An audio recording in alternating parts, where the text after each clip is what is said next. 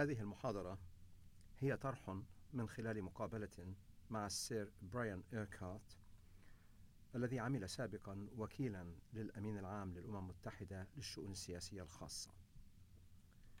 وهنا يعرض السير براين آراءه بشأن التطورات التي حدثت في دور عمليات حفظ السلام التي تقوم بها الأمم المتحدة.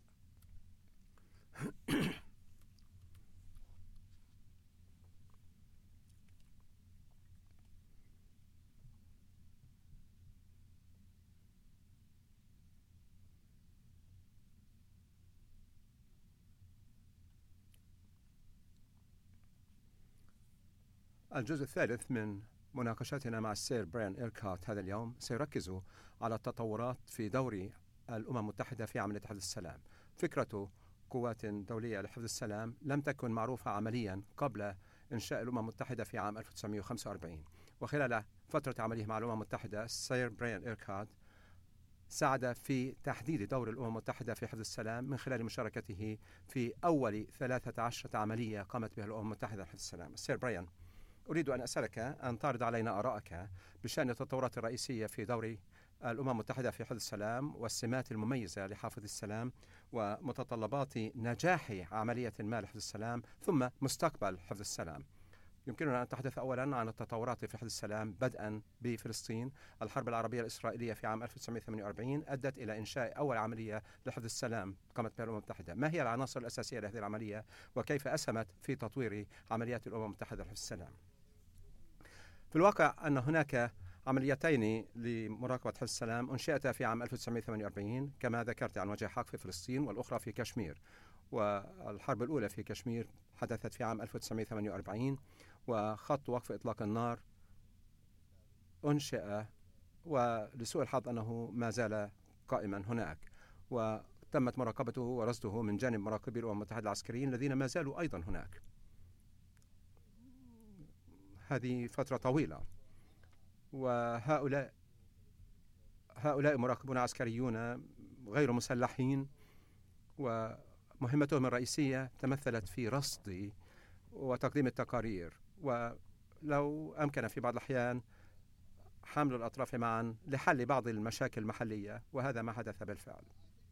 أعتقد أن ذلك كان مهما لأنها أرست مبدأ وجود قوة مراقبين محايدة تابعة للأمم المتحدة لا يميلون لأي طرف على حساب الطرف الآخر، وسيقدم تقارير ويحصل على رد فعل من جانب مجلس الأمن عند انتهاك وقف إطلاق النار. رالف بانش كتب الأوامر الدائمة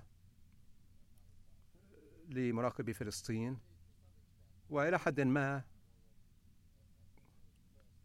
كان مشروعا أولا للترتيبات التي وضعناها فيما بعد بالنسبة لقوات حفظ السلام.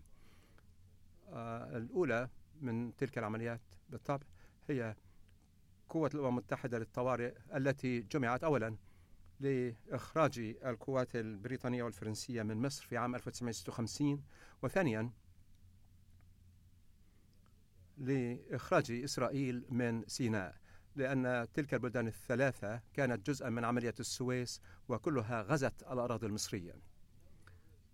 لم يعتقد أحد آنئذ أن هذا سيكتب له النجاح، وهامرشولد كان يقدم بعض الأفكار حول هذه القوة الجديدة تماما، شيء لم يرد نص عليه في الميثاق، وهذا كان يمكن أن يعتبر مخالفا للفصل السابع في الميثاق، أي استخدام القوات العسكرية التقليدية في حالة تشبه الحرب تماما. وهذا كان يتعلق باستخدام قوات تقليدية ليس من قبل الأعضاء الدائمين في مجلس الأمن، وإنما من جانب دول أخرى في حالة لا يمكنهم أن يستخدموا فيها أسلحتهم، اللهم إلا لأغراض دفاع عن النفس، وفقط للمحافظة على السلام بين الجانبين والسماح للطرفين أن يقوم بعمليات الانسحاب أو أي ترتيبات أخرى يأمر بها مجلس الأمن. هامرشولد كتب هذه الوثيقة الشهيرة وعنوانها التقرير الثاني والنهائي للأمين العام بشأن خطة لقوة طوارئ دولية لحفظ السلام طلبت في قرار اعتمدته الجمعية العامة للأمم المتحدة في 4 من تشرين ثاني نوفمبر في عام 1956. كتب هذه الوثيقة دون عون من أحد، وكتبها بكاملها بنفسه، وكانت تحفة رائعة لأنها وثيقة مفاهيمية رائعة، وصاغت بلغة قبلها الجميع حول طبيعة هذه الأداة الجديدة التي أصبحت متاحة للأمم المتحدة ومشاكلها في المستقبل. لا الآن لسوء الحظ، لأن البريطانيين والفرنسيين اعترضوا عليها، تم التصويت عليها في الجمعية العامة، لأنهم لم يريدوا الانسحاب من السويس، وإن كان قد حدث هذا فيما بعد. ثم في إطار خطة أتشلسون، وما أشرت له في محاضرة سابقة، لأن مجلس الأمن الذي شله الفيتو في هذه المرة من جانب الدول الغربية، أحيلت المسألة إلى الجمعية العامة، وقوة الطوارئ التابعة للأمم المتحدة أنشأها الأمين العام بناء على طلب الجمعية العامة. وتبين في عام 1967 أنه وضع الأمين العام في وضع مستحيل إلى أبعد الحدود عندما طالبت مصر بسحب هذه القوة، وكان لها حق كامل في طلب سحبها، لأن سيناء هي جزء من الأراضي المصرية، وأوثانت وجد نفسه في موقف صعب جدا، ومجلس الأمن لم يكن بوسعه أن يفعل شيئا، وبالتالي واجه موقفا مستحيلا بالنسبة لهذا القرار، حتى ما عليه سحب أول قوة للطوارئ.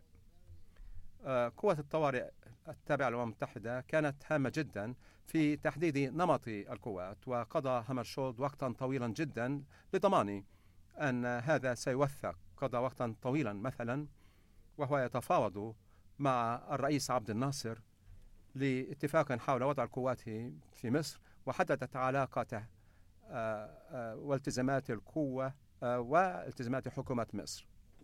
كان ذلك في غاية الأهمية، لأنه ضمن أمور أخرى سمحت هذه الوثيقة لجنود القوة لو ألقت عليهم الشرطة المصرية القبضة أثناء وجودهم في إجازة بسبب انتهاكهم للقانون المصري مثلا، أن يحاكموا في بلدانهم الأصلية. وكان هذا أمرا في غاية الأهمية، حتى منظمة ناتو لم يكن لديها مثل هذا الترتيب، وتركت آثارها فيما بعد. وقوة الطوارئ حافظت على السلام في تلك المنطقة لمدة 10 سنوات بين مصر وإسرائيل، لكنها أيضا وفرت نمطا للعمليات في المستقبل، وجعلت للقوات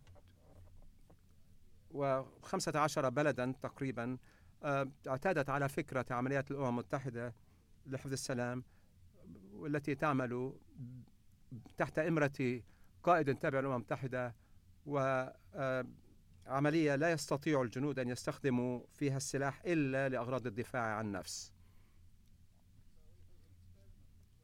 وبالتالي كانت تجربة سارت بشكل سليم، وأخرجت البريطانيين والفرنسيين وأنقذت ماء وجههم، وكذلك خرجت إسرائيل بعد إذن وحافظت على السلام لفترة حوالي 10 سنوات قبل انفجار الوضع عندما طلب الرئيس عبد الناصر سحبها.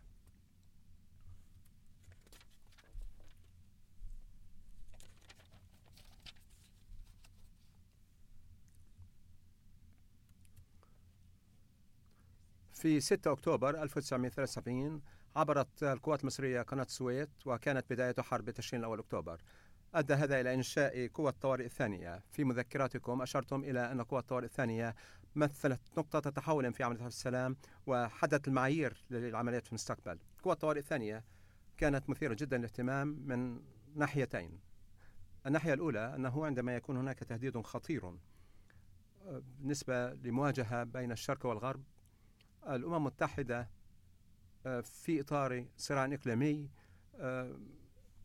كانت مهمشة، ثم لو كان هناك وضع خطير يمكنك أن تنشئ بعض الترتيبات، وعندما تكون الأمور هادئة كما لو كان في الوطن سيكون من الصعب جدا عندما لا يشعر الناس بالتهديد أن يقبلوا شيئا جديدا، لكن عندما يشعرون بالتهديد هذا أمر ممكن أن يقبلوا هذه الترتيبات الجديدة. التغييرات التي أدخلناها على ذلك وكتبنا كل الوثائق المتعلقة بذلك، وهناك وضع ملح تماما. ما حدث هو أن الجبهة عندما طبق وقف إطلاق النار تنظر مثلا إلى ورقة $1. هنا قناة السويس في الوسط، والجيش الإسرائيلي مسيطر على جزء امتد إلى نهاية القناة على طرف البحر الأحمر، ثم على القناة بتلك الطريقة هناك المصريون. بالتالي هناك وضع على شكل S باللغة الإنجليزية، ويمكن أن ينتهك من جانب طرف أو آخر. وكان هذا خطيرا جدا، لأنه في تلك المرحلة الاتحاد السوفيتي اقترح على الولايات المتحدة أن الولايات المتحدة تنضم إلى إخراج القوات الإسرائيلية من سيناء بالقوة. يمكنك أن تتصوري كيف انتهى هذا الطلب.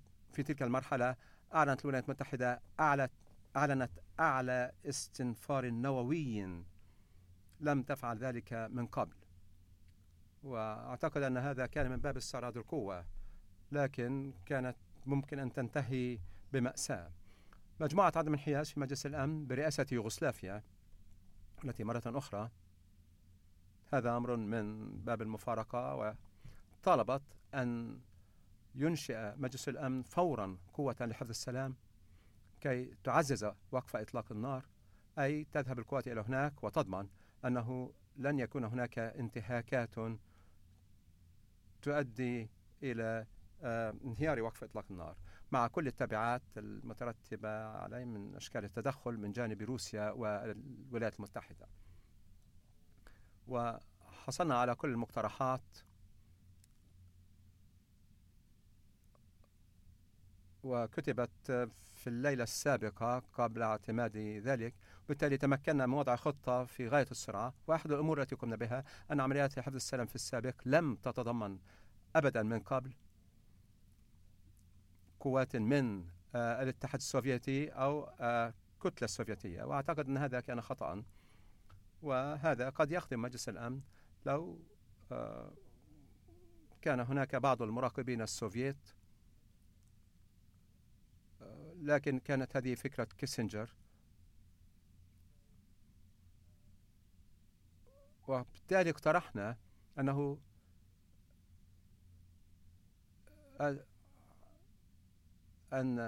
اقترحنا أسماء الدول التي يمكن أن تقدم قوات بسرعة، واقترحنا أن تكون بولند من الكتلة السوفيتية أن توفر وحدة، وكان الروس سعداء جدا بهذا الطلب،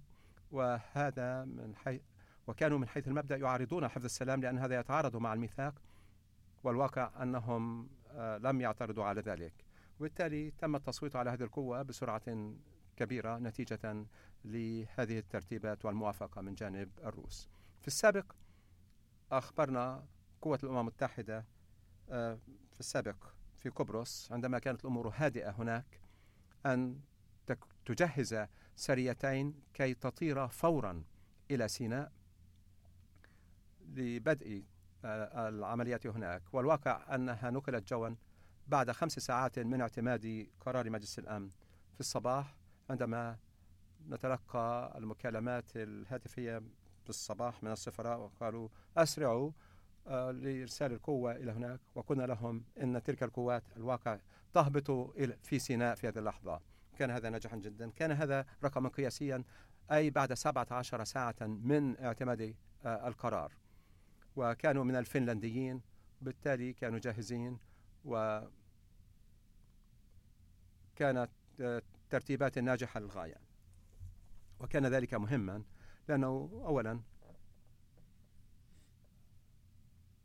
أزالت هذا الخوف من جانب الكتلة السوفيتية وممانعتها لذلك، كما أنها شملت في الولاية أن هذه القوات يمكن أن تستخدم القوة فقط لأغراض الدفاع عن النفس أو لمنع تحرك يحول دون قيام القوات بواجباتها، وهذا أمر مختلف تماما. هذا معناه أنه لو تم تدخله في عملياتهم سيستخدموا القوة، ولا أدري كيف تمت الموافقة على ذلك، لكن كان هناك اختلاف كبير.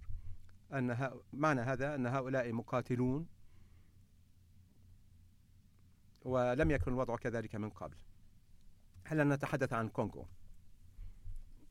قمت بدور رئيسي في عمليات الأمم المتحدة في السلام في الكونغو. في الواقع أنه تم اختطافك وتعرضت للضرب وكنت مهددا في حياتك. هل لك أن تصف العناصر الأساسية في هذه العملية في الكونغو وأثرها على بقية عمليات حفظ السلام؟ عملية الكونغو كانت أول عملية أولا داخل حدود بلد واحد. نظريا عمليات حفظ السلام كانت تفصل بين حكومتين، لكن في داخل الكونغو كانت هناك حكومة واحدة والنشاط في داخل البلد نفسه.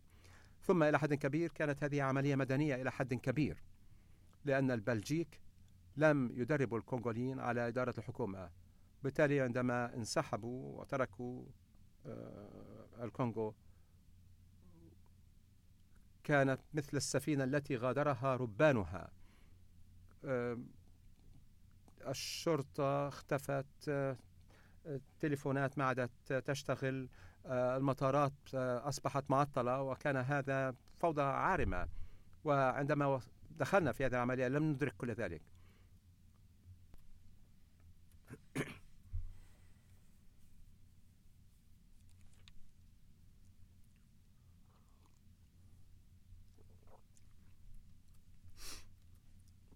وهنا جاءت فكرة داغ هامرشولد عندما دعا لأول مرة في التاريخ إلى تطبيق المادة 99 من ميثاق الأمم المتحدة، حيث يوجه الأمين العام نظر مجلس الأمن إلى حالة تعرض السلم والأمن الدوليين للخطر. هامرشولد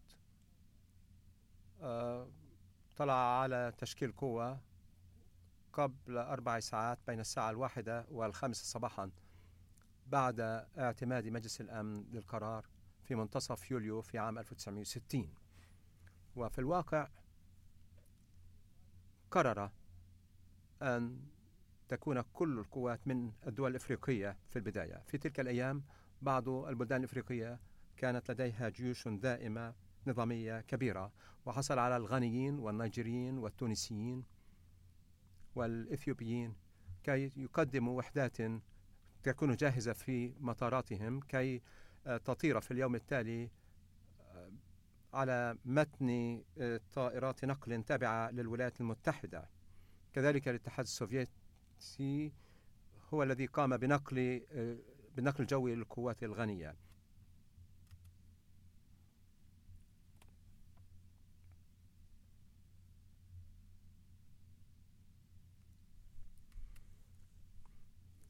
لكن الحقيقة بالنسبة للكونغو هو أنه كان أغنى، وأعتقد أنه أكبر بلد من حيث المساحة في إفريقيا، ربما بعد السودان.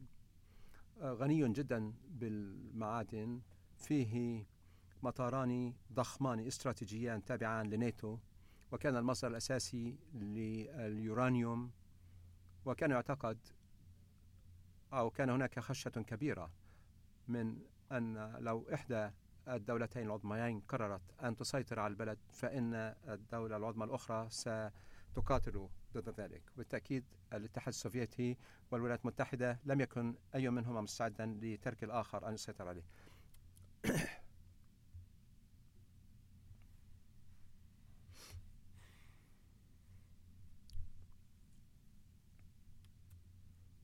بالتالي كل منهما أراد من الأمم المتحدة أن تسيطر على الوضع لتفادي ذلك، وكان الاتحاد السوفيتي مؤيدا لذلك من البداية. العنصر الأساسي هنا هو السرعة، لأن التمرد خلق فوضى في حكومة الكونغو ولم يحدث أي شيء. وأنا شخصيا ذهبت مع 2 أو 3 أشخاص بعد يوم من اعتماد هذا القرار، ولم يكن لدينا وقت سوى لحزم أمتعتنا، لم نحصل على أي إحاطات إعلامية. كنت أعتقد أن الكونغو لسبب ما واقع على المحيط الهندي، ولكنه في الواقع كان على المحيط الأطلسي. هذا كان مستوى استعدادنا وتحضيراتنا. أعتقد أنه في غضون 48 ساعة من اعتماد القرار، لأن كل شركات الطيران لم تطر إلى الكونغو. الوضع كان معطلا تماما. ووصلنا إلى هناك يوم 16 من تموز يوليو. لأول 3 أشهر كانت هذه قصة نجاح بأعجوبة. القوات الأفريقية كانت جيد جدا في التصدي للتمرد. لم يكن هناك ضباط كونغوليون في الجيش الكونغولي، لم يكن حتى ضابط واحد، وهذا كل الضباط هربوا مذعورين.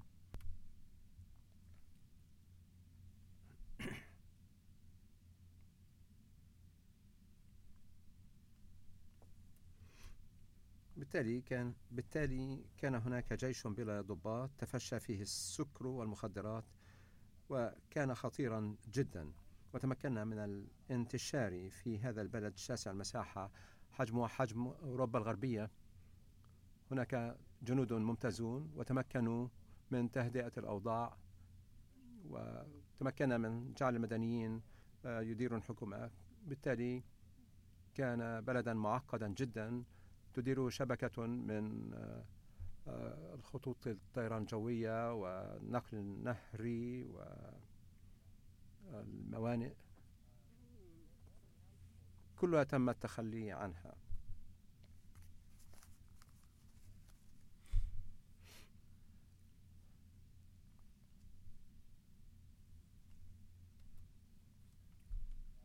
وما لم نتوقعه هو أمران. أولا، أن أغنى المناطق هي كاتانجا ستنفصل. المصالح الأمريكية والأوروبية كانت لها استثمارات هائلة في كاتانجا، وهذا مكان غني بالمعادن، وكانت معروفة بارتفاع نقاوة الذهب هناك. وبالتالي هنا مشكلة إمكانية انفصال كاتانجا. وجدنا أنفسنا في أن نبقى محايدين في نزاع داخلي له علاقة تماما باستقرار البلد في المستقبل. بالتالي فكرنا في تدريب الجيش الكونغولي وتدريب الكونغوليين على إدارة الحكومة بعد تدريب كوادرها، ثم محاولة حل كل أوجه الفوضى هناك. عملية انفصال كاتانجا أوقفت كل ذلك، لأن كان هذا أمرا هاما، لأن الحكومة المركزية في الكونغو ما كان لها أن تقبل ذلك. ورئيس الوزراء لومومبا الذي كان شخصية صعبة جدا ومتقلبة الأهواء. ثم أسوأ شيء، وبعد 3 أشهر كانت الأمور تبدو أنها تسير سيرا سليما، بل وحتى أشد الصحف رجعية في الولايات المتحدة قالت إن الأمم المتحدة تقوم بدور سليم هناك. ثم لسوء الحظ انفجرت الأمور كلها على أساس خطوط الحرب الباردة. طرد رئيس الكونغو رئيس الوزراء بياتريس لومومبا للقيام بشيء فظيع جدا، وهو إرسال الجيش الكونغولي إلى ولاية كاتاي في وسط الكونغو، وهي ولاية الماس، لإخماد تمرد جانبي قبيلة جوبا. كانت أغنى القبائل هناك، وكانت هناك مجزرة كبيرة. ثم الرئيس طرد رئيس الوزراء لومومبا، ثم رئيس الوزراء بدوره طرد رئيس الجمهورية. لكن هنا البلد انقسم إلى طائفتين، إحداهما تؤيده الولايات المتحدة والأخرى تؤيد الاتحاد السوفيتي. بالتالي في إطار الحرب الباردة أصبح الوضع خطيرا جدا، والأمم المتحدة في وسط هذا الخضم. وهامرشولد عن وجه حق تماما وبشجاعة تصدى لهذا الوضع، وفعلنا أفضل ما في وسعنا، وتحملنا غضب الولايات المتحدة والاتحاد السوفيتي وفرنسا وبريطانيا، الناس بشكل عام الذين كانوا مستقرين هم البلدان الإفريقية الذين لم ترك لهم فكرة أن هذا البلد الشاسع والمهم في وسط إفريقيا يرونه في هذا الوضع، وكانوا متأملين أملا كبيرا، ولكن لم تكن الدول العظمى كذلك، وهذه مشكلة كبيرة جدا. لومومبا الذي كان تحت حماية الأمم المتحدة لسوء الحظ اعتقد أو صدق الدعاية لجماعته، وفي وسط عاصفة رعدية عندما كان في الجانب الآخر يحتفلون في الجمعية العامة القرار الذي صممته الولايات المتحدة للاعتراف برئيس الدولة وليس برئيس الوزراء، هرب لومومبا من حماية الأمم المتحدة وذهب في حملة رئيسية في كل البلد، حيث لقي شيء من التأييد، ولم نتدخل في ذلك لأننا كنا سنتهم بالتدخل في شؤونه، وألقى جنود الجنرال موبوتو القبض عليه، وكان الجنرال موبوتو رئيس هيئة أركان الجيش، واغتالوه، وأدى هذا إلى مظاهرات في جميع أنحاء العالم، وأحرقت بعض السفارات الأمريكية، واتهم هامرشولد بأنه هو الذي قتل رئيس الوزراء، وكان دورنا أن نحمي لومومبا ونحمي، وكان الوضع خطيرا جدا. ثم فوق ذلك مسألة كاتانجا بكاملها ازدادت حدة واشتعالا، طولب باتخاذ إجراءات. بحلول ذلك الوقت كان هناك بعض القوات تابعة للأمم المتحدة في كاتانجا، لسوء الحظ أنه عندما أعلن هامرشولد أنه سيتحدث إلى الجميع ويحاول التفاوض بين كاتانجا والحكومة المركزية، الجنود في كاتانجا اعتقدوا لاحقوا كل المرتزقة البلجيك في كاتانجا وقاموا بمعركة فظيعة جدا، وفي النهاية خسروا، وهذا كان يعني أن وصل هامرشولد وعلى ظهره حقيبة محارب وهو يسعى إلى التفاوض حول هذا الوضع. بالتالي قرر أنه شخصيا سيلتقي بموريس تشومبي رئيس كاتانجا وترتيب الأمور، واتخذ ترتيبات كي يذهب تشومبي إلى شمال روديسيا كي يلتقي به، وغادر هامرشولد بطائرته، وكلنا نعرف مصير تلك الطائرة، وانتهت المسألة هناك. أخيرا الكونغو هي العملية الوحيدة التي قامت بها الأمم المتحدة والتي استوفت في الواقع كل مهمة أسندها إليها مجلس الأمن. تخلصت من القوات الأجنبية وحافظت على البلد داخل حدوده ومع استقلاله، وقامت بعمل هائل في تدريب الكونغوليين، ثم تركت، والعملية كلها غادرت في عام 1964 بعد انتخاب حكومة ديمقراطية، وكان هناك رئيس وزراء جيد، وعادت إلى وكاتانجا عادت إلى حضن البلد. لكن ما هو مهم أنها هي العملية الوحيدة من نوعها، وتحملنا خسائر كبيرة وكانت صعبة جدا، لكن هي العملية الوحيدة في الواقع التي سارت بشكل سليم.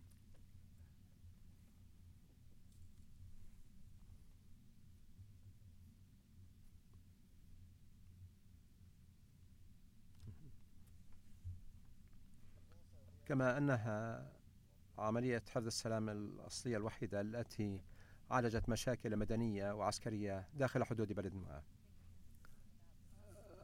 داغ هامرشولد عندما نفكر في تطويره لدور عمليات حفظ السلام، ما هو أثره عليها؟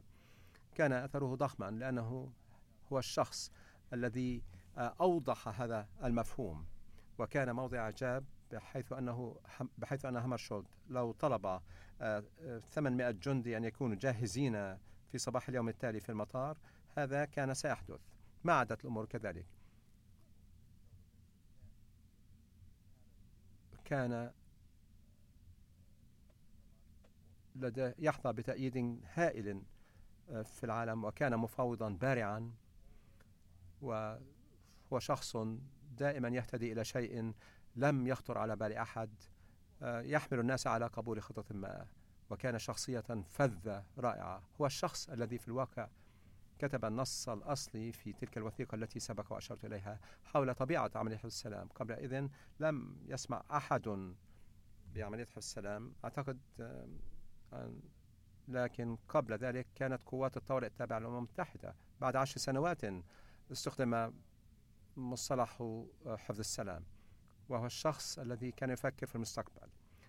لو أراد أن يفعل شيئا ما يوثقه كي يستخدم من جديد، وأعتقد أن ذلك كان في غاية الأهمية.